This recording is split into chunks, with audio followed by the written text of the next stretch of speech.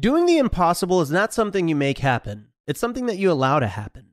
After conducting over 10,000 personal and group coaching sessions over the last decade, author and personal coach Jason Drees has unlocked a simple yet effective formula to accept and create success in your life on the most basic, instinctive level. In his latest book, Do the Impossible, Jason gives readers access to the same life-changing principles he provides in his personal coaching sessions. Ready to embrace success as a state of being? In this exclusive listener offer, get your copy of Do the Impossible for 50% off from the publishers at Bigger Pockets. To get your copy of Do the Impossible for 50% off any format, go to www.biggerpockets.com/impossible50. That's 50% off any format, www.biggerpockets.com/impossible50. I want to bring in those people who maybe have decided like they can't take it anymore. And so they've just tuned it out. Like I want them back. I want them to realize that it's important. I want them to realize it can also be fun. And I also want to do it in a smart enough and important enough way that members of Congress who are the smartest and best thinkers and, politicians, quite frankly, the people that are running the toughest elections also are paying attention.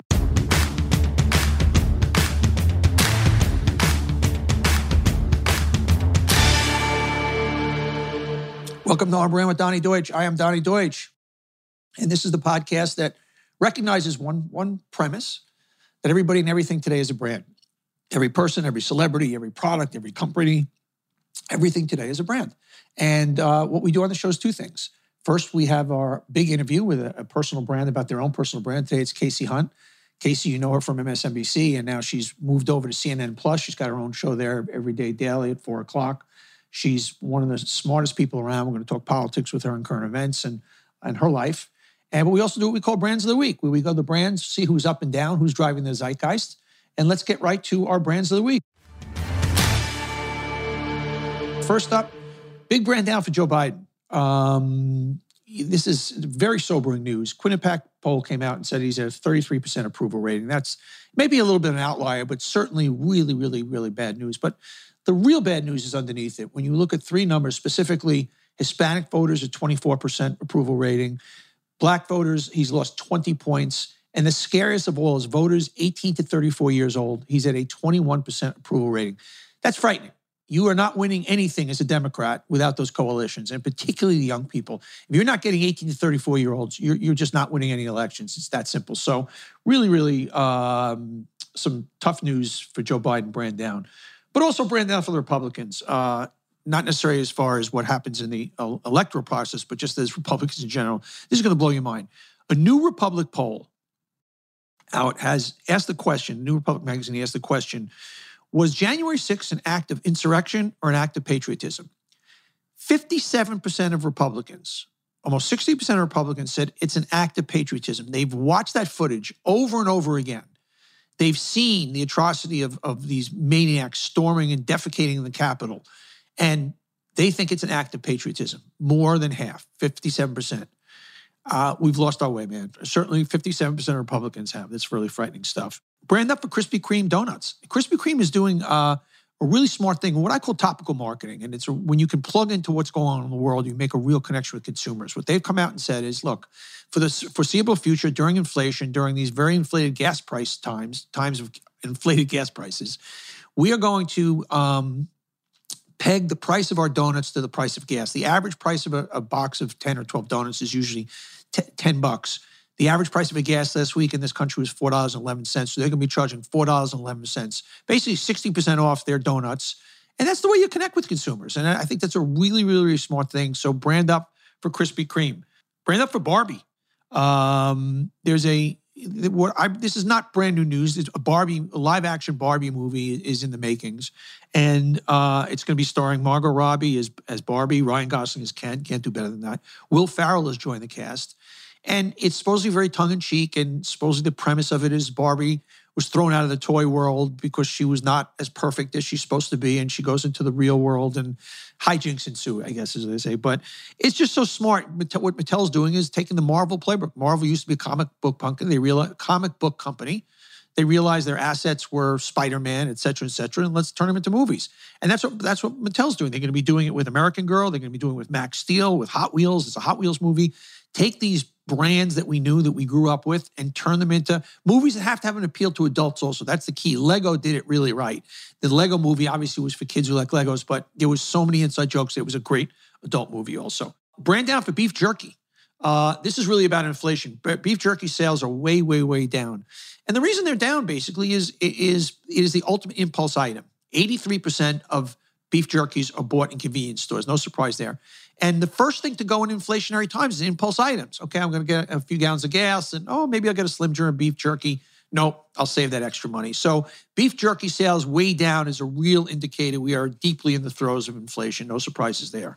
We're coming off of Easter. Brand up for Peeps. There were 3 billion candy sales over this past weekend for Easter. It's the busiest time for candy. And Peeps had 22% of them. They beat Jelly Beans by 21%. They beat Cadbury Eggs 14%. Huge brand down for NFTs. NFTs, non-fungible tokens.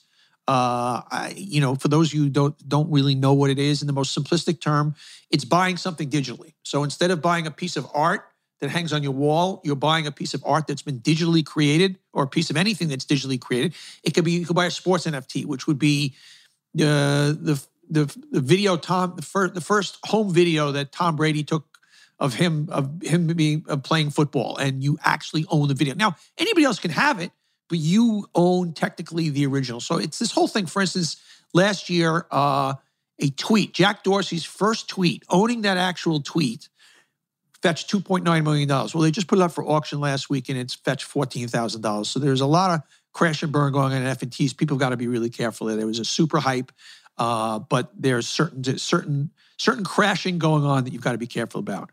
Brand, I'm not going to call it a brand up. I'm going to call it a brand sideways for Charlie Rose. Can't give him a brand up with the sexual allegations that were made against him.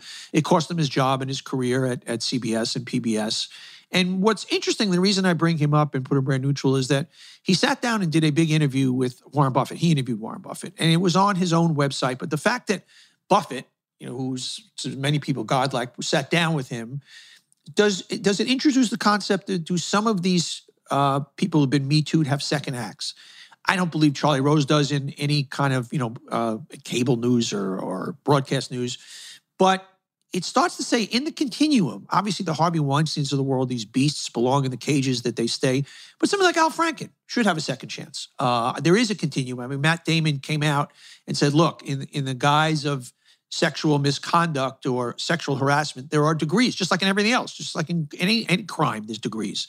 So I'd be interested. I just saw this thing with Charlie Rose, and it was interesting as time goes on, are any of the people who are on the less severe continuum, and I don't want to take any crap from this because there is a continuum of things like Al Franken, who there was a picture in bad taste of him on an airplane doing something kind of lewd, but very different than some of the other things. So it'll be interesting to see as time goes on if there is any of these what I'll call second chances for people who've been canceled. Brand down for turning off your Zoom. If you're somebody who's on Zoom, turning off your camera on Zoom. Brand down for turning off your camera on Zoom. A lot of people do that. They're in meetings. They don't want to, maybe they're sitting in their underwear. They don't want to be seen. Well, understand this stat that in a poll, 92% of employers said if you're not on camera on your Zoom, it does not bode well for your career at this company. And I couldn't agree more. By the way, I've talked a lot on the show about I believe people belong back at work. But certainly if you're on Zoom, keep your camera on. It's not going to be good for your career otherwise. Huge brand down for Marjorie Taylor Greene. I mean, we could do this every week for her. She actually posted a deficit over the first 3 months in her fundraising. Additionally, revising contribution totals down by more than $100,000. About, get this, half of the loss is represented in fees to Donald Trump's top January 6th attorney and a security detail that protected Kyle Rittenhouse during his trial last year. So she's in the negative column. That's where she belongs. I still can't believe she's a congressman. Brand down gubernatorial candidate Charles Herbster. This is, of course, who Trump is supporting in Nebraska. 7 others, a GOP and Nebraska state senator and 7 other women have accused this Trump-endorsed Republican gubernatorial candidate of groping them. Trump has called Herbster, who considers himself a born-again Christian, a tremendous supporter of America First. There you go. It sounds like makes sense that Trump would be supporting somebody that's been accused by 7 women, including a state senator, of groping them. So a brand down there. Brand up for Dwayne "The Rock" Johnson. former chief of staff, Donald Trump, Mick Mulvaney, seems to think The Rock may be cooking up a lot more than he's letting on to. He thinks he could be a serious presidential candidate in 2024. Back in 16 or 20, he did a bit on Saturday Night Live with Tom Hanks where they came out pretending they were running for president, vice president. But why not, Dwayne? I mean, but he'd win. I mean, it's like you got a superhero running. I mean, the most likable guy. You know, one of the reasons that Trump won right off the bat, he had such a name recognition. But you take a Dwayne Johnson, people are ready. They were ready for something different with Trump. And I think the challenge that is going to be going forward for political candidates, everybody thought that Biden was the perfect antidote. People want boring, but I don't think they want boring. I would have thought that that's exactly what you want after, but they want some kind of show, and who better to give it than Dwayne Johnson? Brand up for the New York Public Library. They're making banned books available for free. In response to more than the 1,500 books challenged to be removed from libraries in last year, New York Public Library launched an effort to make some banned books available for everyone for free. The initiative is called Books for All and allows any reader aged 13 and older to access commonly banned books through the library's app until May. So there you till the end of May. There you go. By the way, 1,500 books been banned across the country. It's amazing. Brand up again for Elon Musk. He's in his, as we well documented on the show, and obviously you've heard other places, his bid for Twitter. But why I give him brand up here is that he's got more online buzz than Rihanna or Britney Spears. And think about, we've gotten to a place where a businessman as rock star, for lack of a better term. I mean, some people would think he's an evil rock star, but rock star has more online buzz than Rihanna or Britney Spears. So it kind of just shows how these mega multi-billion, trillion-dollar business people are becoming major, major celebrities. Brand up for wind power. Wind power overtook coal and nuclear for the first time since March 29th. For the first time on March 29th. Was the number 2 source of power generated in the U.S. for the first time ever, surpassing coal and nuclear power. Of course, gas is still first, but they're gaining on natural gas. But so Trump's whole theory about that wind energy is not good because it kills birds, I think that's out the door. Brand up from one of my childhood's heroes, Tom Seaver. They unveiled the statue at Citi Field for the New York Mets fans for Tom Seaver. Gotta love Tom Seaver and gotta love the statue for Tom Seaver. Brand up for Shaq and Papa John's. Papa John's agreed to a $5.6 million renewal deal. It also pays O'Neal, a spokesman and a board member for Papa John's since 2019, a royalty fee for Shaq-a-Roni pizza sales that kicks in if those sales exceed his annual pay. Shaq-a-Roni pizza is basically a 8-piece pizza with extra pepperoni and extra cheese, and you get a Shaq attack if you eat it. Brand up for Larry David. They're bringing back Curb Your Enthusiasm for a 12th season. Can't get enough of Larry David, and I don't think that's a big surprise there, but this guy just keeps going. He's the Energizer Bunny, and the show just keeps getting better and better. And also a brand up for Julian Lennon.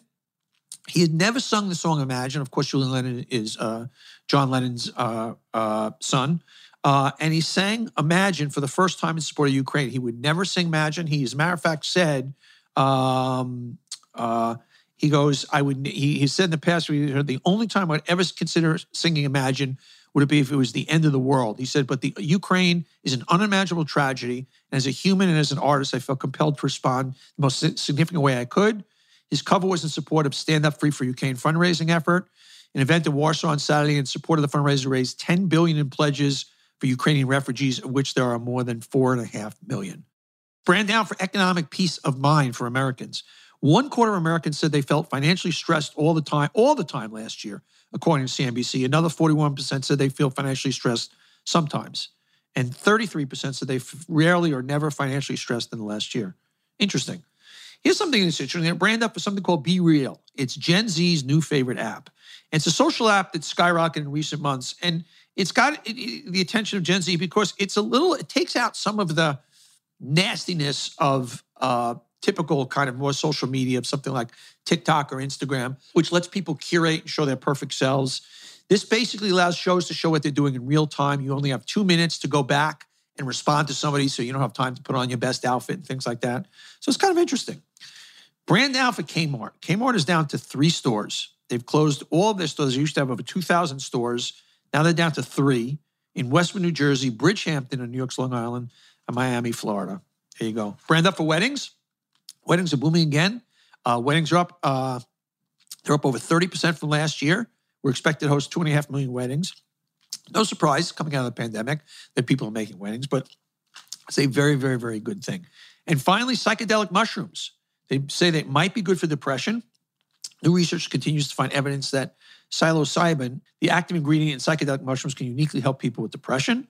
So go out and take your mushrooms if you're not feeling very good. And those are our brands of the week. And here's my interview with the great Kasie Hunt. I want to welcome today's guest. I think she's terrific. She's got a new, I don't know, I guess we call it a streaming show, an event called The Source on CNN Plus, the new streaming service that debuted a couple of weeks ago to much fanfare. Kasie, previously, obviously, MSNBC, host of KCDC, host of Way Too Early, congressional on the Hill person about town. And Kasie, congratulations. Thanks for being on the show. No, thanks, Donnie. It's great to be back with you. I miss seeing you every day or on the regular anyway in the Joe studio. Yeah. So talk to me about, first of all, I love the look of the show. It's really, really cool. Talk to me about The Source and how you were approaching it any differently. You know, it's such a discussion as far as streaming and are people going to watch their news streaming and blah, blah, blah, blah, blah, blah. Give me and obviously it took a lot of thought for you to leave MSNBC. You were an important person over there and it was a big, big jump. Talk to me about what kind of went into moving over there. Yeah, I mean, it was both a tough and easy decision, I guess, when it came down to it. But in terms of the show and streaming, I think that it's obvious to everybody that ultimately this is where we're going. This is where the industry is moving to. It's funny. I did make this leap myself. I'm actually in the camp that, I don't think linear is going to go away tomorrow. That's still where most people are watching their news and where a lot of things are breaking and unfolding. And the fact that I get to do both at CNN was part of my decision too. But I think what really got me about making the switch was that I had the opportunity to do a show the way I wanted to do it from the ground up. And that includes the format and the way we approach things, what we are able to do, but also what we don't have to do. We don't have to break in with, the press conference from the latest, weather event or, we get to pick exactly what we want to put on TV, exactly when and how we want to do it. And it's really for an audience that, we're still learning a lot about the audience because we're obviously brand new, but people don't tend to watch streaming in a live kind of way necessarily. I mean, we do breaking news reports and another piece of my job is actually to front breaking news as it happens for the CNN streaming service. So we'll see some live viewers for that. But, I think our sense early on anyway is that people are really watching it on a time delay. So that gives me a chance to basically do exactly the kind of show I want without regard to what else is happening in the world at any particular given moment. Because I know my viewers are coming there because they want to watch me. And this was a chance for me to kind of, branch out on my own. NBC had been such a great home for me for a long time. I had, great opportunities to be a reporter. And, I loved being part of the Morning Joe family, especially. And Joe and Mika in particular were huge champions of mine. And they obviously have built something amazing in Morning Joe. And frankly, I miss being part of Morning Joe every day. Yeah. But this was a chance for me to get to do my thing on my own for the first time. And, that really appealed to me. And it was pretty clear CNN was willing to commit the resources that were necessary to do something like this. And that meant a lot to me too. So it's a blank piece of paper. And I got to believe it's a challenge / opportunity to, on the one hand, you're in the news business. So people are watching news. They want, especially, it's not like on a weekend where people kick back a little bit and they're, so how do you say to yourself, okay, is this somebody who's going to put this next door to their linear viewing? Are they going to replace the news? They still want their news. So on a given day, okay, today, Boris Johnson went to Kiev and this and that. Like, so if I tune on The Source, am I getting day and date? Am I getting a combination? Talk to me, just give me the little programming capsule of what I'm getting. Yeah, you're getting politics for people who are plugged in and want to know the inside story of not just what is happening, but why it's happening. And it's designed to be accessible to people who aren't in the business, so to speak, but it's also designed to be something that ideally is essential and important for people who do practice it every day. I mean, when I get up in the morning, Mika always used to say to me, she would point at the Capitol building and say, your audience, they're in there. It's those people in there. And the viewers will come with you when you're talking to them and doing the kind of work that they feel like they need to consume on a day-to-day basis, that they want to consume. And I try to keep that in my mind whenever we're putting the show together. I know who my audience is. I mean, on the one hand, I want to expand and be accessible to people who want to be citizens, who want to, live in a world that isn't, our politics have been pretty nasty for the last 4 or 5 years, right? And, I don't approach it that way. It's not like my personality. It's not what I love about doing this job. I want to bring in those people who maybe have decided like they can't take it anymore. And so they've just tuned it out. Like I want them back. I want them to realize that it's important. I want them to realize it can also be fun. And I also want to do it in a smart enough and important enough way that members of Congress who are the smartest and best thinkers and, politicians, quite frankly, the people that are running the toughest elections also are paying attention. So it's a place where, you can come to hear from those kinds of people where you're going to find out we're going to do every grain of the presidential race is going to be on The Source, right? So if I tune in today, at 4 o'clock today, I can go to Nicole, I can go to Tapper on CNN. Yeah. So what am I getting? I'm trying to understand, this is now my producer hat on. I'm trying to understand, no, really, because someday I might end up over there with my buddy Chris Licht. Love it. I love that plan. So I'm trying to understand how I would program differently. You got to bring something new to the table. As you said, you're not just doing straight news. So as you approach today, and this will air in a couple of weeks, but we could use today as an example. Okay. Why would I go there versus traditional linear, or Fox, wherever I go, it doesn't matter. Talk to me. And this is not even as much as, I want you to kind of talk to me about the vision of streaming and also the source itself in terms of the different approach. So today, over the weekend, over this past weekend, as you and I are sitting here talking today, Donald Trump endorsed Dr. Oz in the Pennsylvania Senate race. That was a shocker. That was pretty interesting. I love his logic. Well, it's kind of, you're on TV. It's like a poll. You're popular if you're on TV. Yep. Must be. Yeah. You're right. Everybody knows who you are. Right. So we're basically going to do a deep dive into the Pennsylvania race. Take a look at where that stands, what that means in the context of Pennsylvania, and who's going to be the next senator from Pennsylvania, but also what it tells us about Trump, what it tells us about how our politics have changed, the fact that, all politics, it seems now, is national, not local. So we're going to bring in a couple of key people. I mean, in an ideal world, I'd like to talk to one of the candidates. So we're going to work on getting one of the candidates. If that doesn't happen, then I want the reporters that have interviewed the candidates most recently. I want the top CNN person to talk to about this. I want to talk to Charlie Dent, who's going to come on and explain what is the landscape in Pennsylvania? What is the electorate there? What does that mean for the race itself? What does it mean? What does it say about Trump?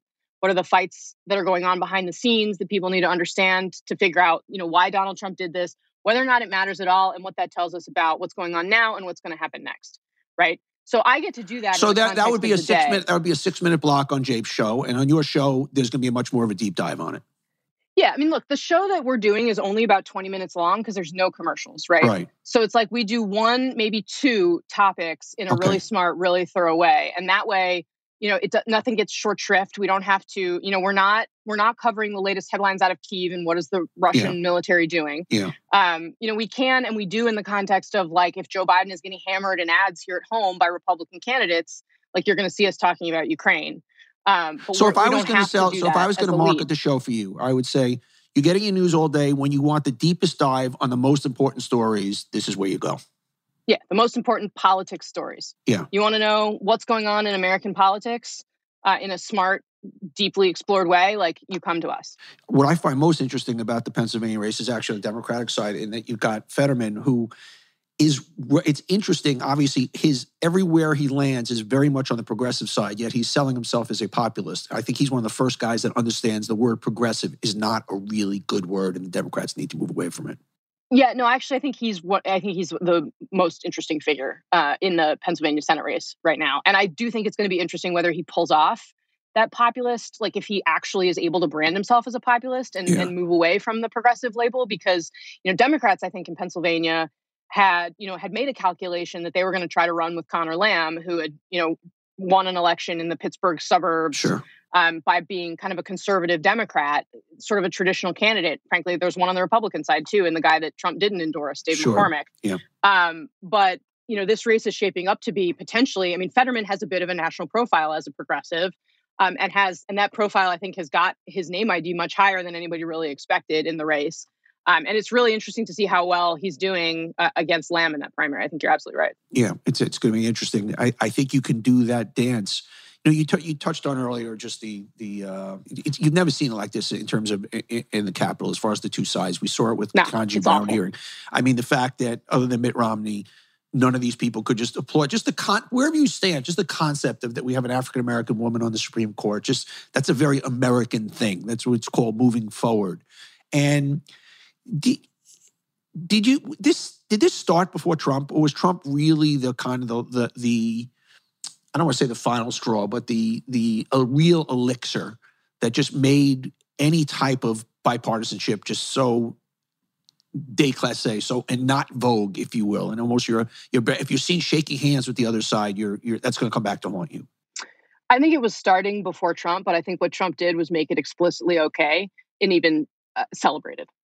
I think before, you used to see when people would run, generic polls, or Pew, the gold standard of polling generally, would go out there in the field and ask what people want to see from their representatives. I mean, bipartisanship was pretty high up there. And increasingly it's just not. And, it started, I think it got very aggressive on the Republican side first, but I think you're seeing Democrats watch what happened with Republicans and start to say, look, like, why are we not using some of these tactics? Like, why is, President Biden elevating working with Republicans? I mean, I think that lesson is actually, that's a lot of the rumbling you're hearing on the left right now is looking at Biden's attempts to win over Joe Manchin and saying, look, there's more proof that this, strategy is BS, that it's not going to work for us either. And so I think increasingly it's just impossible to be seen working with the other side. And for me, I mean, I do campaigns, but I also did the Hill, covered the Hill. And there's a lot of shit in Washington that needs to get done that requires people from both sides of the aisle to actually cooperate. And a lot of that stuff is, things people don't even see. I mean, like the defense budget, or, major projects that are going on in people's districts. They're spending tons of money on stuff that people are just not paying attention to. I mean, that stuff gets lost in the mess as well. You mentioned Biden, and I asked this of Jim Clyburn last week, and I call him a very unsticky president in that if I was selling Biden, I could give you a lot of reasons why he should be 50-52 in the approval polls. I mean, I don't think you could ask for a better job in Ukraine the way he's brought that coalition together. I don't think he could be any more presidential than he's done. Job unemployment is at 3.6%, down 6.1%. We're creating more jobs than ever. Yes, there's inflation.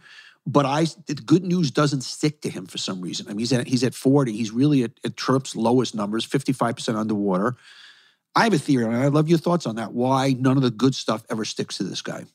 Oh, well, I'm fascinated to hear your thoughts. I think some of it is just that people are pissed off, and when good stuff happens, it doesn't seem to stick around long enough to make a meaningful impact for them. And people, I think that if you talk to Biden's people behind the scenes, they will very reluctantly acknowledge that, they have their biggest potential problem with voters is a perception that Joe Biden is relatively weak. Obviously Republicans like to exploit that in lots of different ways, including focusing on his health.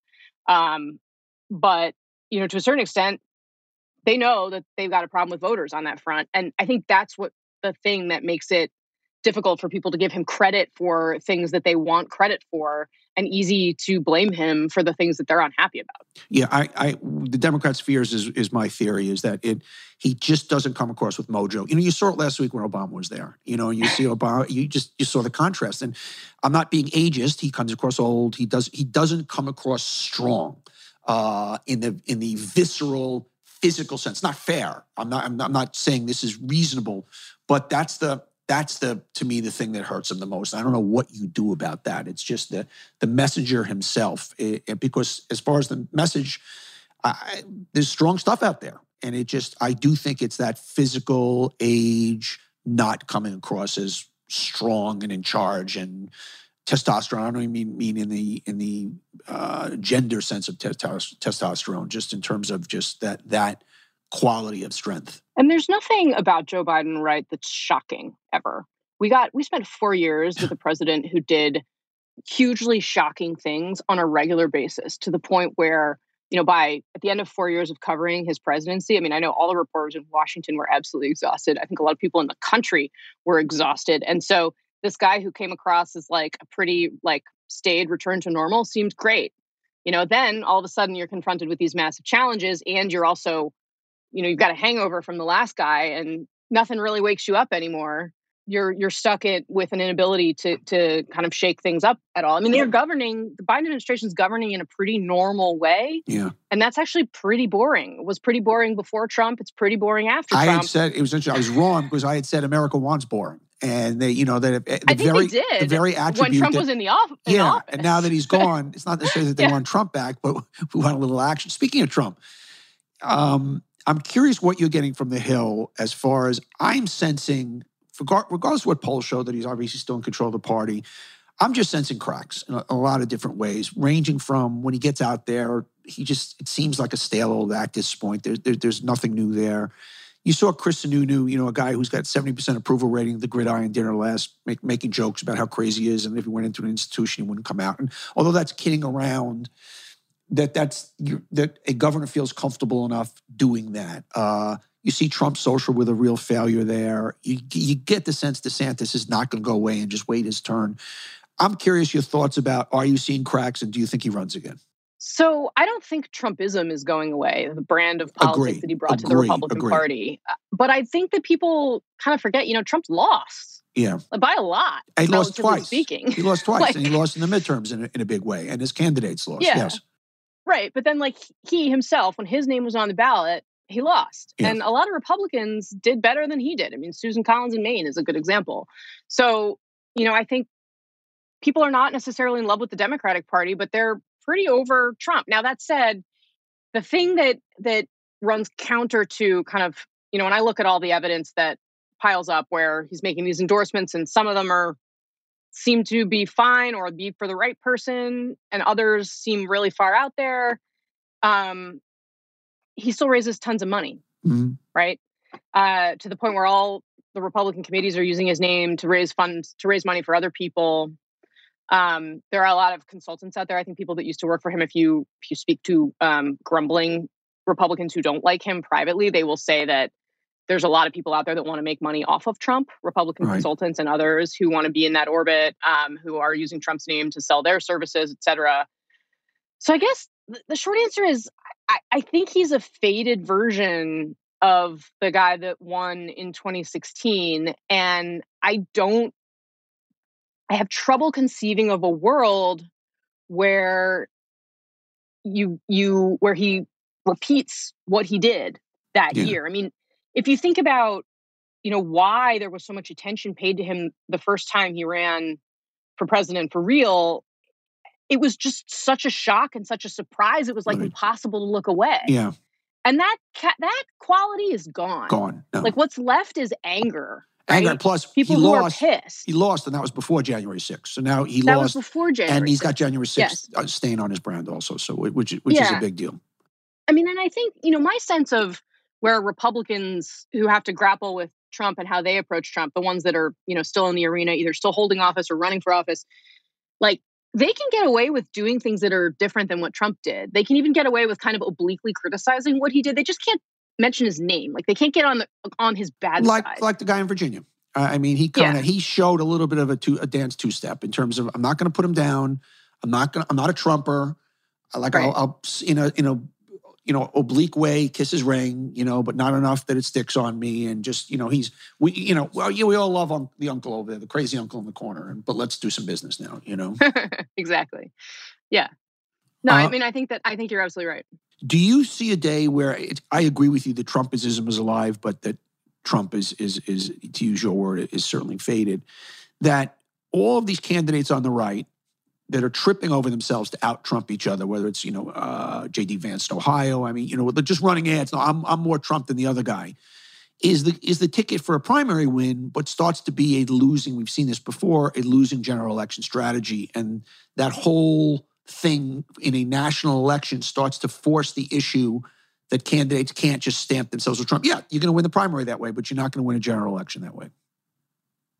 I think, yes, I think that it's it's this phenomenon that we've seen over and over again, mostly on the Republican side, but it happens sometimes on the Democratic side too. But I mean, Mitch McConnell's been worried about this problem for decades now. I mean, he lost the Senate, his shot to take the Senate or lost the Senate itself. I'm trying to think exactly what year it was, but they nominated a series of candidates who were just fringe. This was before Trump. So there was like Todd Akin in Missouri. There was Richard Murdoch in Indiana. I'm dropping names that probably a lot of your listeners don't know, but basically they were candidates that were way too far to the right to be able to win a general election. And I think that's going to be the risk with these Trump candidates. Now, the weird X factor is that, Trump likes people for the most part that he's heard of before. Yeah. Right.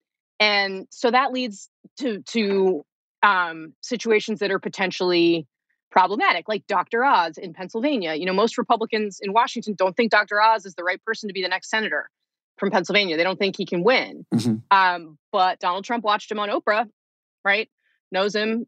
You've got Eric Greitens in Missouri, whose wife is out there saying that, he hurt her and their children. Mitch McConnell doesn't think Trump should endorse him. So far, Trump hasn't, but he's been sort of threatening to. He's the guy that Trump knows, so his sense of like who to pick and why is completely different, even than like what we would normally consider the electorate on the right in these states. In some ways there's the right, the conservative right, then there's the MAGA crowd. In some states they're the same, in some states they're not. Yeah. In some states the MAGA folks are split. I mean, it's just a huge mess. And without Trump on the ballot clarifying things, I think that like that just is a recipe for the Republican Party to nominate candidates that can't pass the test in the general election. We're 6 months away from the midterms. Clearly, it looks like the Republicans will take Congress back. Any Casey Hunt handicapping on the Senate? Look, I think the Senate's going to be very, very close. I don't think it's out of the realm of possibility we continue in a 50-50 Senate. I do think that it's really going to depend in some cases on who Republicans select. Yeah. And this is where the candidate endorsements are really going to matter. I mean, they don't really matter so much in House races. Like they can give you a sense maybe of like how Donald Trump's, power waxes and wanes or whatever, but House races are going to be dictated by the environment in the general election. Senate races, not so much, although they can be pushed. We saw this in 2014 when Obama was very unpopular. There were a lot of Democrats who just didn't know how to talk about the president or interact with him. And like Biden's approval numbers are so bad that that's a real possibility for them too. So that's why Republicans picking candidates that are more like with the environment than with Trump is so important. Because if they just pick people that are perceived to be generic Republicans, that generic Republican is much more likely to win that election than perhaps the Trump Republican. Because if Democrats can successfully tag those candidates as Trump candidates, then you're going to get Democrats that are out there to vote because they're afraid. You're going to get other Republicans who are kind of like, or, independent voters who are kind of like, I don't love the Democrats right now, but I sure as hell don't want that guy who's with Donald Trump. That's going to make it easier. And Mitch McConnell knows that. So right now, I think on balance, it's more likely than not that McConnell's majority leader next year than Schumer. But I think it's still too close at this point to know this many months out and without having a good understanding of who's going to win those primaries. So let's shift personal a little bit. You had a kind of a life-changing year this past year. You were diagnosed with a benign brain tumor. This was about 6 months ago. Take me to you had been getting headaches for a while. You thought it was your pregnancy from your son Mars, and talk to me about finding out and just pick it up from there. Yeah, it's honestly, I've had kind of a roller coaster year. It has not been the most fun. I started getting headaches about a year ago now, and migraine's one in my family. So at first I figured that's just what it was. But they were so bad that I was having trouble working. And so I went to see a neurologist, and the neurologist said, yeah, we think, these symptoms are consistent with migraine. Let's just do a baseline MRI. I do it with all my new patients. And so I went to get the scan, and they found something. And that began a very long journey of trying to figure out what that something was. And there was a lot of consensus lack of consensus rather, among a lot of different doctors at some of the best hospitals. I was very lucky. When I was down here in the DC area, I was at MedStar and at Johns Hopkins, but everybody who looked at it had no idea what it was. They knew it was very small. Most of them thought it had nothing to do with the fact that I was getting headaches. The people that did the MRI scans seemed to think that they were what are called gliomas, which are it was a glioma, which is a glioma is a cancerous tumor. But then the neurologist and the doctors who looked at it looked at it and said, this is not a place in the brain where an adult gets a cancerous tumor. So then they thought, well, maybe that means you have cancer somewhere else in your body where it's, a young, because I'm 36 years old, right? So the idea that I would have a brain tumor in this part of the brain was like inconceivable to them. They were like, if you were 80 years old, like maybe that would make sense. But that meant that I had to go through a bunch of months of cancer testing. So it's like, do I have skin cancer? Do I have breast cancer? Do I have cancer somewhere else? So that, really, it was not a fun period of time because it's like every single one of those scans is just insanely nerve-wracking. And you're sitting there waiting for the results thinking like, is this going to change my life forever? Yeah. But the reality was like, they all came back clean. So, I got to the point where we weren't really worried about it because the spot in your brain can also be any number of other things. It can be like a blood vessel, right? It can be an inflammatory disease.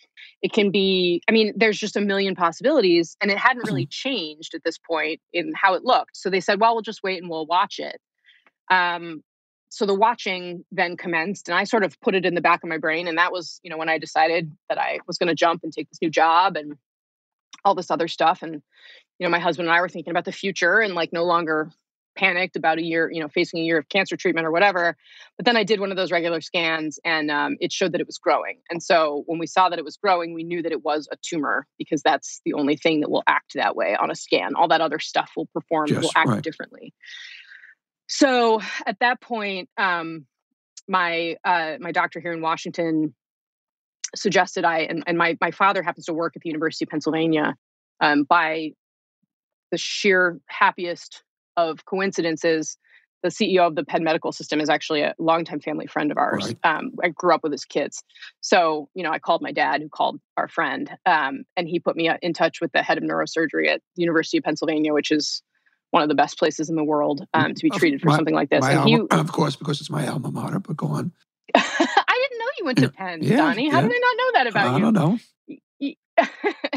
Yeah, no, it's it's fabulous. You're so lucky you got to go there. Yeah, great place.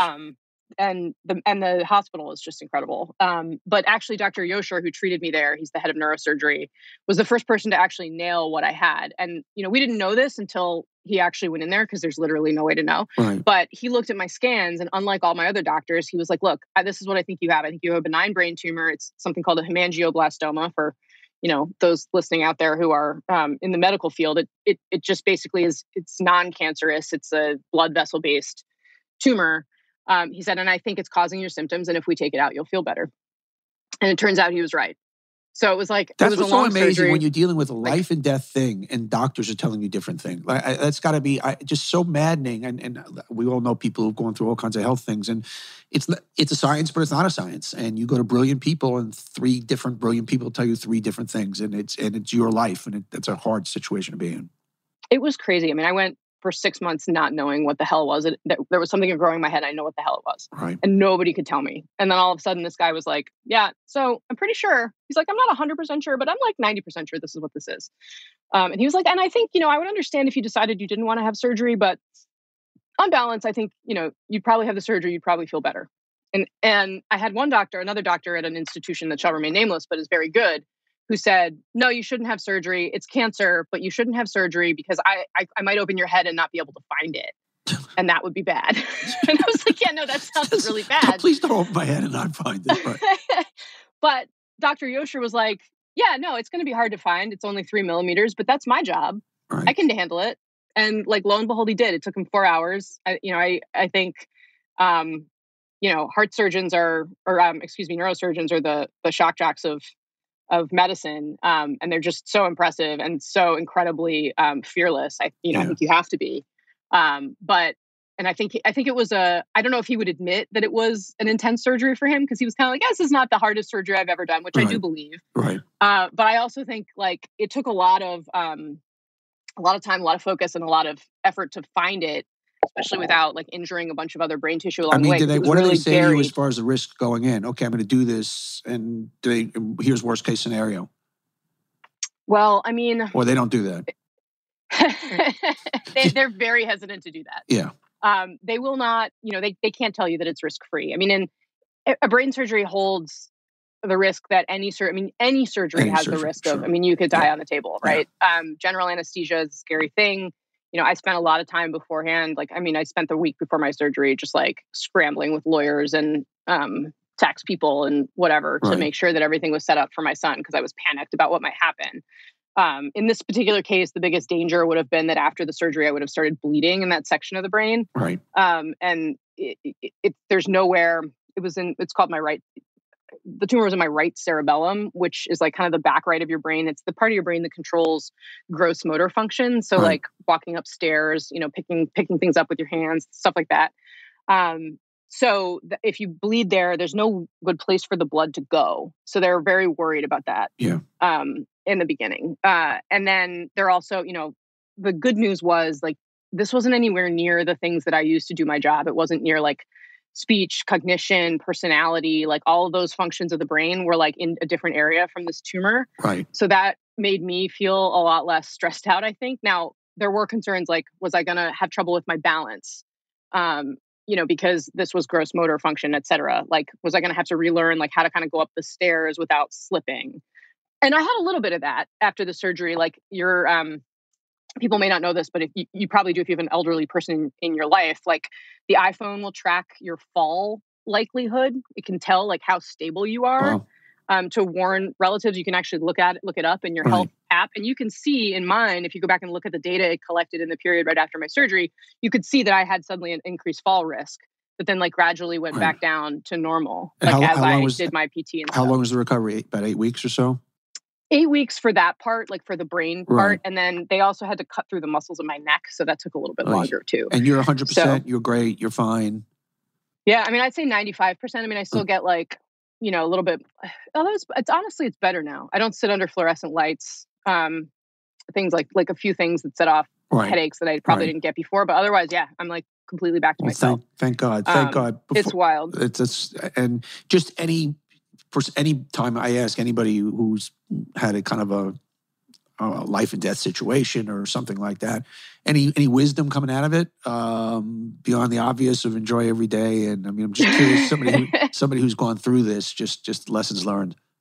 Yeah, I mean, I think for me, it's just that I'm still, I'm 36 years old, and like the lessons are obvious in a way. Like, yes, treat every day like it's your last. But I think getting that lesson at the age I am was really meaningful for me.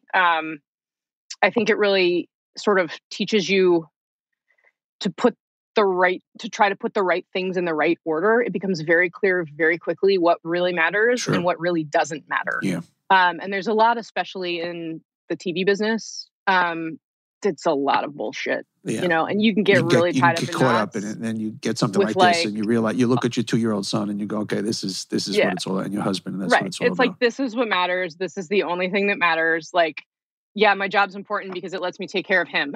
Yeah. Right. Like, so, and my family was just like, who are the people that you want to be there when you wake up from something like this, right? Like, that's all you think about. And so I think having that perspective is like really, really, really helpful. Especially as I was embarking on something new where it's like, who knows, right? Like I'm confident we're going to succeed, but like, if we don't, I'm actually going to be okay with it because I went through this, right? Like I probably would have fallen apart under different circumstances. But this, I think, really clarified for me, like, you know what, you can come back from a lot of things that you didn't realize you were strong enough to come back from. Final question I ask is everybody, the whole premise of this show is that everybody and everything is a brand. And so what's the Kasie Hunt brand? Well, Donnie, you helped me come up with it. KCDC, right? I talked Phil Griffin into it. I said, that's the greatest name I've ever heard of a show. So if you were just going to characterize what your essence and what you're about? I don't know if I want to say like I'm the girl next door, but that's sort of the closest I can come to it. I am someone who, like, there are a lot of things that are important to me: my faith, my family, my friends, baseball, like that you would call like quintessentially American. Yeah, I guess. And that's what I kind of want to bring to everything I do, to my journalism, to my friendships, to my, I want to be somebody that people can count on. And I think that sort of accessibility, relatability, empathy are the things that, distinguish the way I go about doing my job, and the way, like, if you want to think about it in terms of work, like the way you get your news from me is as another human, who lives next door and who understands what it is that you're worried about. I like that. I like that. Good job. Good job. That's how I try to frame my questions too. Like some of the newsiest, some of the work that I've done that's popped the most, the questions that I've asked are the simplest, the easiest. I think about like, okay, what would a normal person who had an opportunity to ask this person a question, like it might be the most obvious question in the whole world, but for whatever reason, a lot of times journalists don't ask it. And I think that's a mistake. I hear you. Casey, the new big show, The Source, streaming, everybody gets CNN Plus right now. Yes. It hits at 4 o'clock. 50% off for life. For 50% off for life, but you can watch it all time. And I'm a huge Casey Hunt fan. Casey, thanks so much for being. I know how busy you are. I appreciate it. Thanks, Donnie. I really enjoyed the chat. It's great to be with you. Thanks for listening to On Brand with Donnie Deutsch. We love when you listen. You can listen anywhere you get podcasts, Apple, Spotify. Remember to rate, review, and subscribe anywhere you get podcasts. Please rate us and review us and subscribe. And you can watch our videos on YouTube, and please subscribe and also leave your comments on YouTube for our videos there. That's our week. Stay safe. We'll see you next week on Brand. Well, you listen to us next week on Brand. Either way. Hi, this is Jim Jeffries. I have a podcast out called I Don't Know About That. Each episode is a different subject. We bring an expert on, and I say everything I think I know about that subject, and then they correct me.